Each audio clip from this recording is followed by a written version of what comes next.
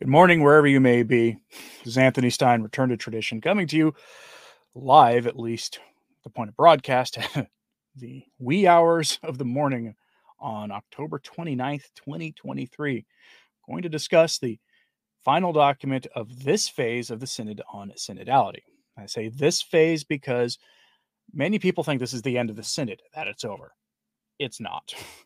In October 2024, they are going to reconvene again in Rome to discuss the James Martin topic and among a few other things, but that's really going to be the thrust, we'll say, of that meeting.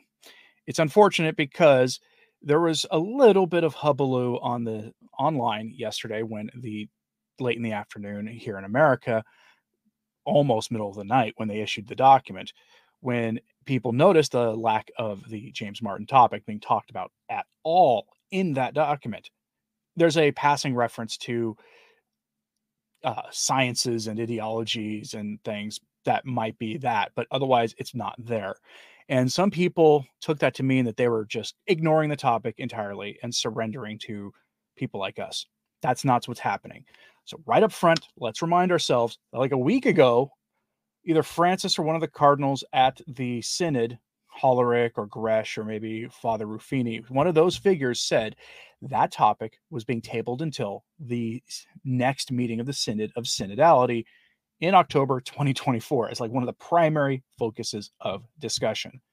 So don't take that as a victory at all. They're going to be spending a lot of time on that. This document was just a sort of a synthesis document of everything they spoke about at this Synod. And it's bad. This document is actually pretty bad.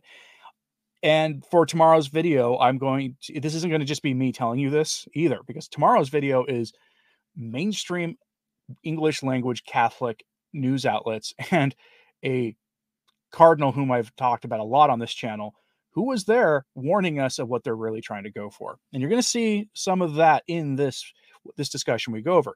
So I'm going to give you not everything said in the document, because the document is like 40 something pages long. If I were to just verbatim read it, it would take 2 hours probably for you. But the other problem is that the document is just vapid. It's filled with a lot of the ambiguous feel-good language of group hugs, accompaniment, kumbaya, and all that junk. Instead, we're going to talk about sections. There'll be some quotes from it here as we go on. So just good morning to everybody here checking in at the chat. Nancy Laper, the movie that quote comes from is a classic, but it's also got some of the impurity in it that you would call that are characteristic of movies from the 1970s when it came out. But otherwise, it's a classic. If you can find a VidAngel version, you might be able to get away with it. But yeah, this document it's revolutionary. It's what it's meant to be. But it's written in such a way that most people can't pick up on that. So let's just get right into it, huh? So let me get to my notes here. I was writing something for something else here. So the first impression. And it's the quote that I'm going to give you here is odd. It's a first impression, right? Because it's the first time I've seen the term conciliar used by the Vatican II crowd in a way very similar to how we traditional Catholics who criticize Vatican II and talk about things as the conciliar church. It's not, when you hear that term, it's not usually meant as a compliment. And the first time I've heard something very similar to it seen used by Vatican approved people. In it, that they admit that the church at present is markedly different than the church that came before the council. Take that for your hermeneutic of continuity and, an underhanded jab at it. Then again, Francis declared the hermeneutic of continuity basically dead. He did that a couple of years ago now. Hence all the horse memes about that you've seen. But this is from very early in the text. Quote, "The entire journey, rooted in the tradition of the church, is taking place in the light of the conciliar magisterium." Conciliar magisterium, folks? What does that mean? The Second Vatican Council was, in fact, like a seed sown in the field of the world and the church.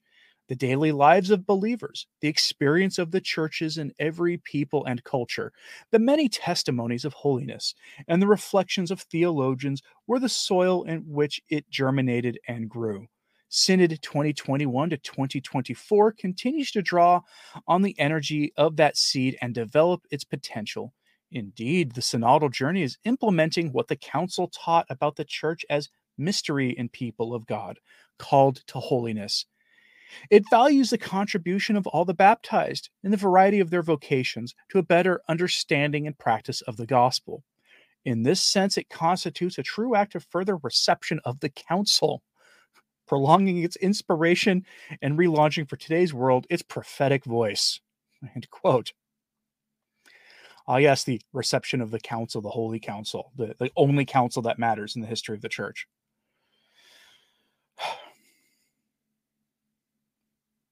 What is my take? I've not read that letter. Is it new or is this an old letter? I haven't read it. Mark Becker sounds like stuff from the 60s. Yeah, it does. And well, that's because the council or the church right now is ideologically locked in the 1960s and the 1970s. It just is. It hasn't emerged from that yet. Let's move on. So, particular issues of concern for us from this document, this enormous document. Again, recapping for those who just joined us, the James Martin sin, it's barely addressed. Some outcry from the modernists on this and some premature celebration from those with sensible attitudes about the law of God has happened since the documents come out. Modernist journalist Christopher Lamb notes on Twitter, he writes for The Tablet, which used to be a great news outlet from the UK, but is now America Magazine, the UK, basically. He says on Twitter, quote, "There's likely to be disappointment regarding any shift in the church's ministry to Jimmy Martin Catholics, as the discussion that took place in the Synod over this topic does not seem to be in the final text. But the text does say that when it comes to things of the flesh, there are times when the church's anthropological categories are not able to grasp the complexities of experience or knowledge in the sciences and require greater precision and further study." End quote. The other thing he doesn't mention, no one has mentioned this, and for whatever reason, I'm the only one that remembers, is that the Synod, we were told, where it was going to pick this topic up again, October 2024, at the next and presumably final meeting of the Synod of Sin. I mean, synodality. So, let's move on. What no one in the established Catholic media are mentioning is that, like what I just said, this is not the end of the topic. So another note here. The document recognizes the validity of schismatic self-described Christian groups. That's a novelty, and notes that synodality was expressed differently in them. This is acknowledging their validity. This will probably earn this document condemnation by a future pope or council, God willing. It also describes a desire for the church to become less bureaucratic and more listening. Listening to what and for what purpose isn't clear, since the purpose of the church's existence is to spread the gospel. The document also calls for the church to be less centralized, to decentralize. That's key. That is one of the key things here, because as I'll tell you about tomorrow, they're going to attempt to try to change doctrine by decentralizing the church, by putting more authority into the hands of the worst catechized generations in the entire history of the church. But hey, we know on the upside, we finally get a definition of synodality, a good one. Good meaning relatively clear. Quote, "Synodality can be understood as the walk of Christians with Christ and toward the kingdom, together with all humanity. Mission-oriented, it involves coming together in assembly at the different levels of ecclesial life, listening to one another, dialogue, communal discernment, consensus building as an expression of Christ's making himself present alive in the spirit, and decision making in a differentiated co-responsibility." End quote. I have worked in bureaucratic organizations. At least one was a Catholic bureaucratic organization, as well as volunteering in a couple Catholic ones. And I have worked in a fair number of secular bureaucratic organizations. That's right out of a secular meeting. If you're like one of these bureaucratic meetings, like here, let's write a mission statement. That's what that is. It's painful. It's painful. That is not even a Catholic thing. I don't even know where, like, this is like revolutionary nonsense. Coming together in assembly at the different levels of ecclesial life, communal discernment. There's one of your terms you got to remember: communal discernment and consensus building. Remember these. These are the language of democracy. This is what they're trying to do to the church. Okay? That's the purpose. And that's how you're going to get your doctrinal changes in the future. As I say here, they're certainly not Catholic values, but they do lay the groundwork for a revolution in the church, which we will go over tomorrow in tomorrow's video. You're not going to miss this. But anyway, this is from the open. Here's another quote from the opening pages that should raise a few red flags. Quote, "In order to realize a true listening to the Father's will, it seems necessary to deepen the criteria of ecclesial discernment from a theological point of view, so that the reference to the freedom and newness of the Spirit is appropriately coordinated with the event of Jesus Christ that happened once and for all." The event of Jesus Christ. Okay. This requires, first of all, clarifying the relationship between listening to the Word of God attested in Scripture, the reception of tradition and the magisterium of the Church, and the prophetic reading of the signs of the times. To this end, it is crucial to promote anthropological and spiritual visions capable of integrating and not juxtaposing the intellectual and emotional dimensions of faith experience, overcoming all reductionism and dualism between reason and feeling. It is important to clarify how the conversation in the Spirit can integrate the contributions of theological thought and the humanities and social sciences, even in the light of other models of ecclesial discernment that are carried out following the see, judge, act, scan, or articulating the steps of recognize, interpret, and choose. The contribution that Lectio Divina and different spiritual traditions, ancient and recent, can offer to the practice of discernment should be developed. Indeed, it is appropriate to value the plurality of forms and styles, methods and criteria that the Holy Spirit has suggested over the centuries, and they're part of the spiritual heritage of the Church. End quote. This is a fragmentation of Catholicism and complete secularization. And also, this is absolute modernism. When you hear emotional dimensions and faith experience, this is stuff right out of Pascendi that was condemned by St. Pius X. Go back and listen to my recent video on Pascendi from a couple weeks ago, where I go over the core elements of modernism that he describes there. I will be doing my follow-up here maybe this coming Saturday. I haven't recorded it yet, which means I'm a little behind. Thank you, Synod of Sin. But go back and listen to that one. He condemns this outright. Okay? But here's the other thing. The social sciences are not science. They're not even scientific. I should know. I have a PhD in a social science. I am actually a trained social scientist, strictly speaking, in the field while providing some useful skills for analysis and the application of theory to real-world problems. It's not a science, and it shouldn't be taken as seriously as they're taking it here. So the next alarming point. The Synod emphasizes the community aspect of the Eucharist and then brings in words like diversity and unity. No mention of the real presence. The strength of the Eucharist is in the community it builds around it. Quote, "The celebration of the Eucharist, especially on Sunday, is the first and fundamental form by which the holy people of God gather and meet. Where it is not possible, the community, while desiring it, gathers around the celebration of the Word. In the Eucharist, we celebrate a mystery of grace of which we are not the creators. By calling us to participate in his body and blood, the Lord makes us one body among ourselves and with him. Beginning with Paul's use of the term koinonia, see 1 Corinthians chapter 10, verses 16 to 17, the Christian tradition has treasured the word communion to denote at the same time full participation in the Eucharist and the nature of relationships among the faithful and between churches. While it opens us to contemplation of divine life, to the unfathomable depths of the Trinitarian mystery, this term refers us to the everydayness of our relationships, and the simplest gestures with which we open to one another really circulates the breath of the Spirit." What does that even mean? This is why the communion celebrated in and flowing from the Eucharist configures and directs the paths of synodality.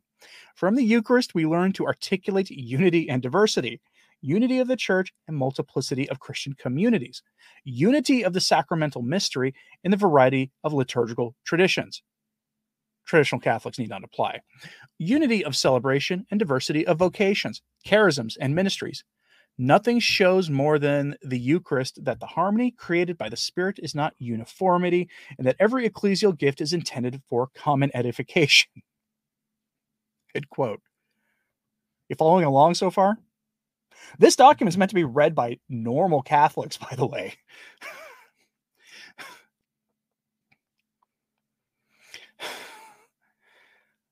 Jacob Reed says, in the spirit of synodality, let us dialogue with the most vulnerable among us. After having synoding with them, we must be most pastoral to the most vulnerable appetites. Yeah. Another traditionalist Catholic says, this is low church Protestant sounding. It is. And what it also sounds to me like is something meant, imagine, for instance, you were to go down to your local, say, food stamp office. And you would go away from the people who work the front desk there, who do good work generally. But we're talking about the people behind the scenes, like the people who make all the decisions about how the office runs. And you're trying to get them to write a document about how people need to meet and come together. That is what it sounds like to me. All right, let's continue. Here comes the talk of justice, and especially for those who will say move around a lot from one place to another on the grand scale. It's a rather touchy subject our hosts don't like us talking about, so we should tread carefully here. But in general, the document distorts the concept of the preferential option for the poor, which itself was a troubling concept and was controversial when introduced by John Paul II. But it was controversial in light of the history of the teaching of the subject of poverty, spiritual poverty, and the such. And that's a topic for another place. But here it turns what John Paul II said into something essentially ideological and partisan. We'll just say that the section on justice and the preferential option for the poor likely drew smiles from our secular rulers, who are fully capable of reading between the lines of what was written in that document. This leads to a section called Church from Every Tribe, Tongue, People, and Nation. Document expounds positively on the work of missionaries, points out the long history of the church adapting itself in some way to local cultural needs, and this goes back millennia, that sort of thing, before getting to this nonsense here. Quote, the church teaches the need for and encourages the practice of interreligious dialogue as part of building communion among all peoples. That's condemned by the church, by the way, before the council. In a world of violence and fragmentation, a witness to the unity of humanity, its common origin and common destiny, in a coordinated and fraternal solidarity toward justice of the social kind, peace, reconciliation, and care for the common home seems ever more urgent.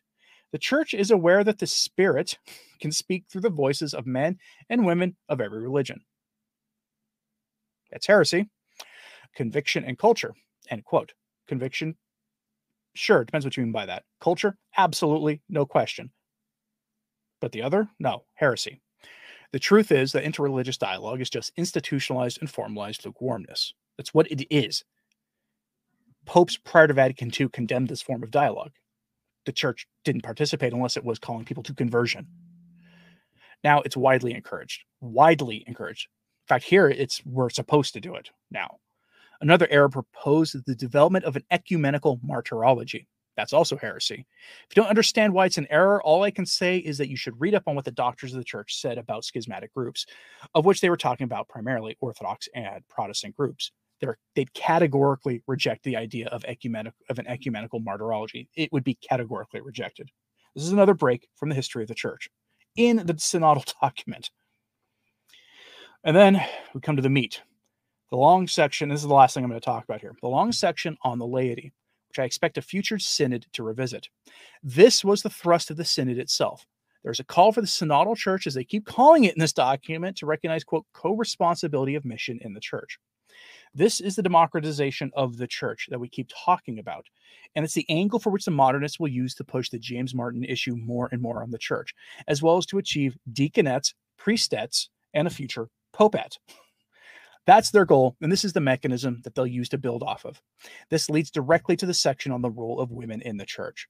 We get a renewed call for examining the issue of lady deacons being made, regardless of what Francis said this week. I'll remind you all of what I mentioned in my live stream yesterday on this, and I reiterated essentially what Tim Gordon said, because he's probably right. Francis was against giving the Eucharist and the sacraments to those who broke their sacramental matrimonial vows and then got hitched in the secular system.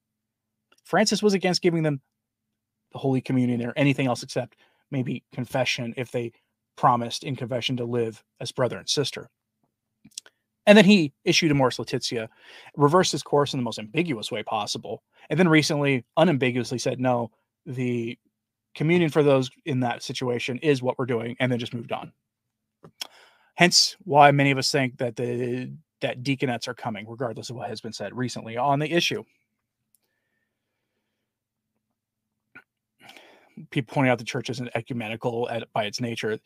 They say the word spirit instead of Holy Spirit. Right. That's why we sometimes wonder what spirit they're talking about. And again, in my video tomorrow, we have a cardinal who is participating in the synod who is trying to warn everybody about how bad this has been.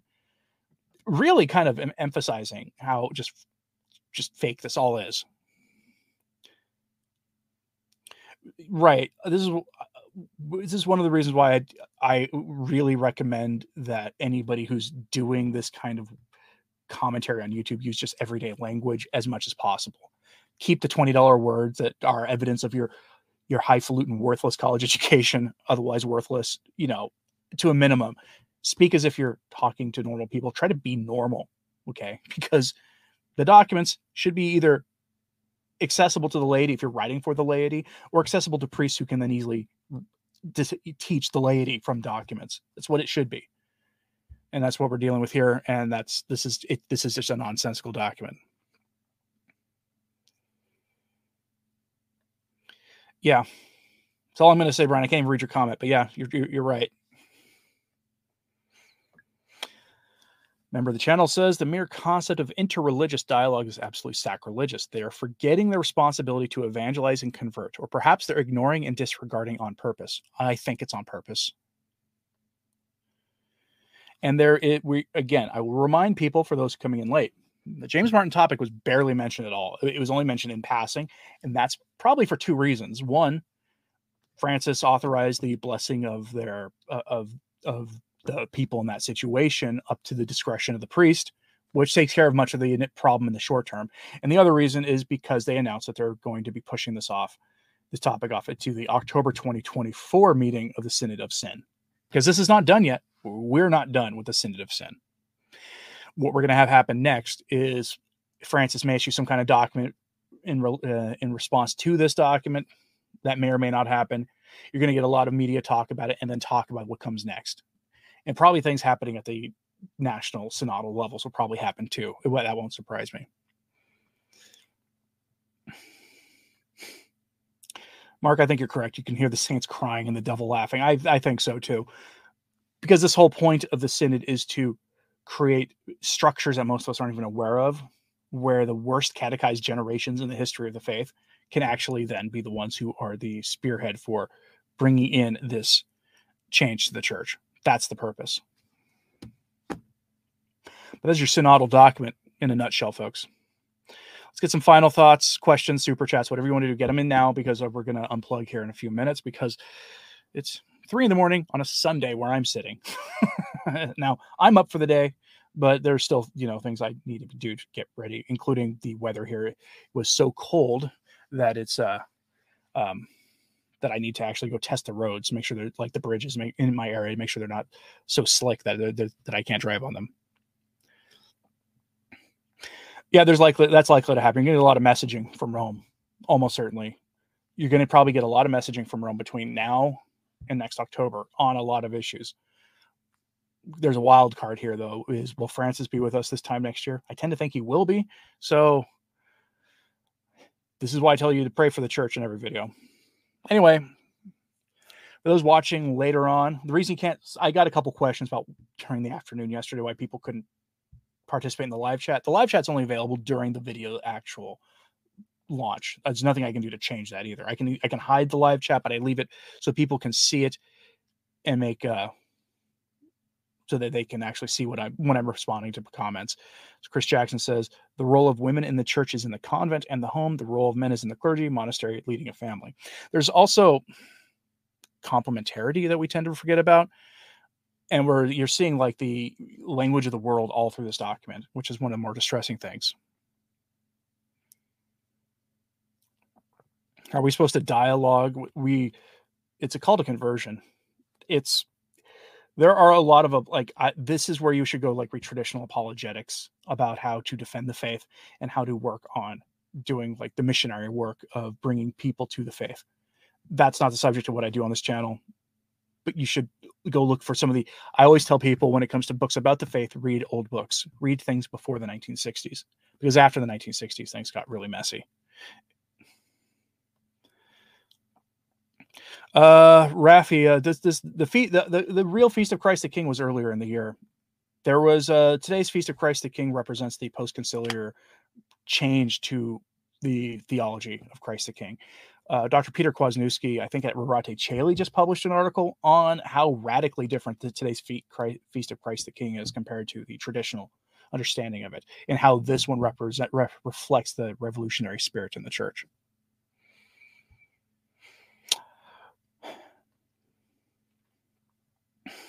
Anyway, all right, folks. We're going to hear, unless you have any final questions about our things today, we're going to wrap up here shortly. So, yeah, no problem for the clarification. Feast of Christ the King has always been one of my favorites. I don't object to people doing like recognizing our Lord's kingship twice a year. Apart from that, it's just that the changes made don't really reflect at all. Like, that's two different theologies clearly reflected in those two feast days. And at Rorate Caeli, maybe I'll put a link to that in my show notes today, since I'm touching on this at the end, and people at the end will be like, what are you talking about? A great reflection for you Sunday, for some Sunday reading, is Dr. Kwasniewski's his article on this whole subject. Anyway, thanks for tuning in today, folks. As always, pray for the church. If you're joining us late, watch this from the beginning. Anyway, God bless.